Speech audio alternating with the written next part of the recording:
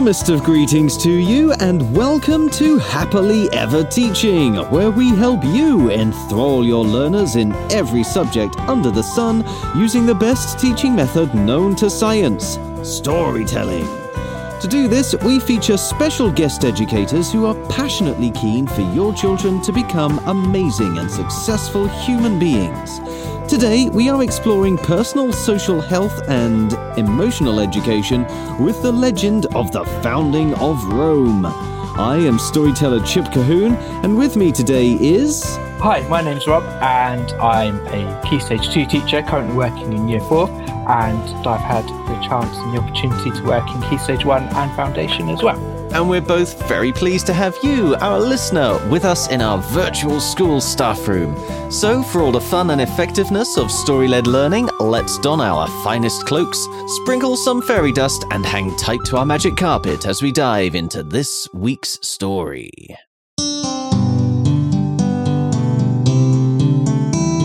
Before the Roman Empire was the Roman Republic. And before the Roman Republic, well, there was no Rome. Instead, there were 7 hills where shepherds watched their flocks, or rather, hid from a rather large wolf named Lupa.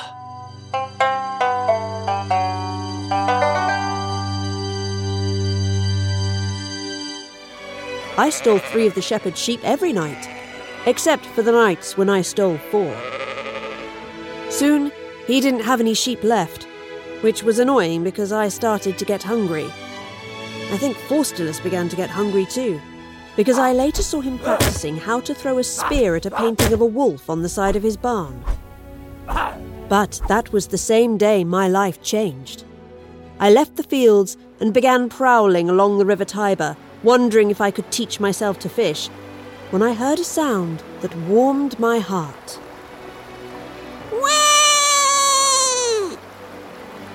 Yes, it wasn't really a pleasant sound. I didn't know why it warmed my heart when my ears were telling me to get as far away from it as possible. Curious, I followed the sounds to a patch of long grass. And there, in a basket, were 2 baby human boys who looked exactly the same as each other. And if you and your young learners want to discover how those baby twins grow up under the watchful eye of Lupa the Wolf, you can download our sister podcast, Fables and Fairy Tales, or search our website epictales.co.uk for Romulus and Remus. There you can stream a video of me telling the story, get a copy as an ebook or paperback illustrated by the dazzlingly distinguishable Dave Hingley, and even pick up some tips for telling the story yourself. Right now, though, let's begin our discussion here by asking, Rob, did this story have you howling with delight? It definitely did. I enjoy history a lot myself, learning it myself, and the Romans was one of my favourite areas. So to see and read the story from the wolf's viewpoint, which I've not had before, was fantastic. I thought it covered all of the aspects of the traditional tale, and it gave it a new spin as well. It was a little bit sneaky of me, really, because, well, you know the story. You know that there are loads of different variations of this story, even from the time that it's supposed to have originated from. And one of the great things about telling it from Lupa's point of view is that, well, she physically can't be in there in all of the action. So it does allow you to leave a lot of the actual action open to interpretation. So you can go in and you can explore the different ways that Remus may have got caught, or the different ways that Remus may have been killed by Romulus or Romulus's friends, or whatever. So that element of distance allows you to have the kind of reliable but distant narrator. And it allows you to look at the actions and the consequences of those actions as well as you go through the story. So that's an effective way of doing it. I really enjoyed it. Well, that's the thing that kind of created the stop and think theme for me, actually, because the whole theme of the story really is kind of like the whole arc of the Roman Republic, really, isn't it? You know, you have people coming together and then going their separate ways, and that leads to their downfall. And you see that mirrored then again in the Roman Empire. But the whole idea of people coming together, maybe the people who you wouldn't expect, maybe the fact that they are doing this when their impulse might be to do something completely different. That is actually right there at the beginning of the legend in the character of Lupa, because by her nature, if she were to, if any wolf were to find a couple of screaming twins, I imagine their first thought would be, oh, lunch. Yeah. So to have that moment where she actually stops and thinks, well, hang on a minute, is there something else that I should be doing here? Again, it becomes a lovely recurring theme. And I'm not sure if you can see my notes, but I've got the word impulses written down here. So I can't. We're on the same wavelength. Oh, excellent. So how would you explore the theme with the younger lot, the ages 4 to 7? Because I imagine these are quite some tricky themes for that kind of age range. Some of them are. I think that all children have arguments. I know all children have arguments. So you can relate what happens in the story, stopping and thinking, to kind of the aftermath of an argument, or stopping the argument before it happens. Controlling your impulses. What happens if I do take the red pencil that somebody else wants to use next, and things like that. So it's really relatable for in the classroom, keeping the management side of it under control. I think that would be a really good way of looking at stop and think, and that goes across the key stages, because you're going to have arguments of different natures in the older children, but you can always say, right, okay, just stop and think about what might happen if you continue, or what could have happened if you'd have said something else. So it builds like a resilience in the children, as well as, and like an independence to help them solve their own problems, which ideally is what we're striving for. So how would you link to that then from the story? Have you got any ideas of how you would actually directly use this story to build up that resilience, that ability to stop and think? With the younger children, I would pause the story at the elements where the stop and thinks happen. Yes. The stops and thoughts. There we go. Stops and thoughts. Yeah. And then say, okay, what would you do? What would be your first thought? What would be your impulses? And then discuss it that way. And then I would step out of the story almost and say, okay, let's imagine that, and then set a scenario up for the children where there's going to be a flashpoint. Stop and think, what could you do differently? How could you make sure that it doesn't turn into a flashpoint? And again, I think that whole idea could be adapted to any age group within the primary setting, probably some in secondary settings as well.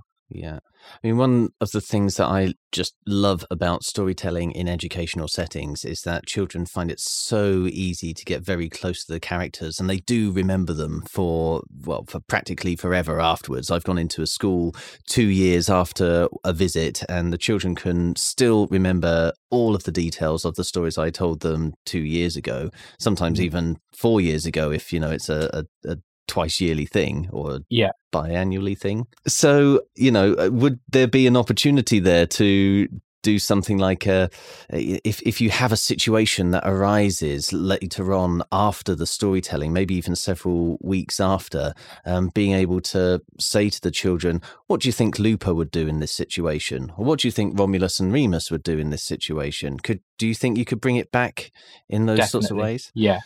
I think, again, as you said, through the power of storytelling and the way that not just children get engaged in the stories, I get engaged in the books that I read as well. I'm like, I really feel for those characters. Yeah. And once the children are familiar with the characters and what you've done, it would be really easy to bring it back and say, okay, just stop and think about how Lupa, like you said, how Lupa would do it, or how Romulus and Remus could have acted or would have acted. Just through the power of the story and the characters, and because it is relatable to them as well, because as you said, everybody has disagreements and arguments, so you can always build. It's not an abstract idea almost. Beyond the stopping and the thinking, or the stops and thoughts, did you find anything else in here for ages 4 to 7? 4 to 7, yes. Thinking about who is in your family, because a wolf bringing up 2 children is not generally the way things are done. Yeah, not terribly usual. So, especially if you did this towards, well, at any time, but towards the start of the year, who do you live with? Who would be in your cave? Talk about your families and how not everybody's families might be the same, and how it's okay, it's acceptable to have more brothers or sisters, or to have parents of the same sex and things like that. It's a good way to get the children to look beyond just their own families and look at other families within their environment, but around the world as well. Yeah, and the way that family can be as much about how you feel with people as it can be, the biological circumstances. I mean, a fantastic and very direct similarity can be drawn between this story and The Jungle Book, can't there? Absolutely. Because obviously, again, you've got a child brought up by wolves, but then he feels that he's got a bit of a family going with Bagheera, a bit of a family going with Baloo, and then the whole way through they're trying to get him back to his own biological, I suppose, his own family or his own species.